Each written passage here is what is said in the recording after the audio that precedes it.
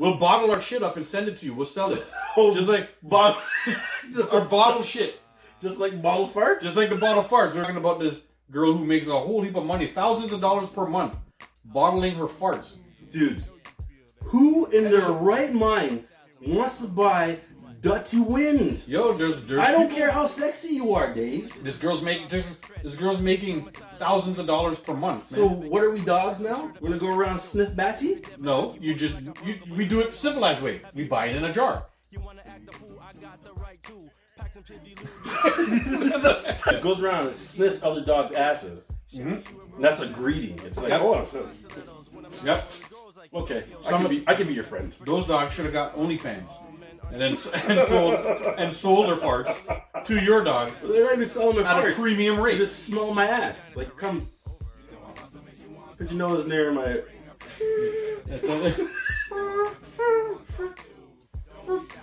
You know what were we just talking about? Curry farts.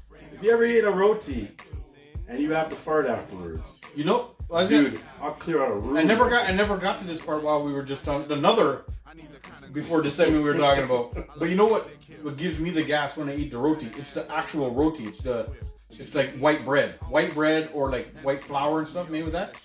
Fucking bloats the shit out of me, and then I fart for like the next fucking maybe 2-3 hours. It's like I could eat just a plain roti, like with no sauce, no curry, no nothing, and I'll get bloated and fart like crazy. It's not the actual curry that makes it. I don't know. It's the curry that gives my farts the flavor. Yeah, the curry gives my fart the actual the je ne sais quoi. You know that like I'm burning a hole through the seat right now. Exactly. You know what I mean? It's like my underwear has just. And you just see people just. Pass out. Not even like, yo, what's wrong with you? It's what happened? It was like instant gas. It's like, what's it called? Like it's legal to drop a gas bomb in the thing. What are those bombs called? I don't know. Fucking gas bombs. They're basically. I've lost all the words to what I was about to say. Mushroom cloud. But basically, I was saying that's what happens when Dave farts. It's illegal. Mushroom cloud. It's illegal to use like gas bombs and shit in war because it's a crimes against humanity sort of thing. Like war, I guess you can mow them all down with a fucking gun or a tank or something. But you can't drop a gas bomb with a gun. You can't drop a gas bomb. Drop a gas bomb. Just get rid of it all. Like this guy eats curry. Basically, he farts and it's illegal. That's what I'm trying to say. No. What I'm trying to tell you. That's the whole point I'm getting around to. I'll clear out a room. Exactly.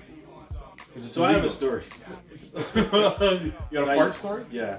So I used to run this track club, right? Yeah.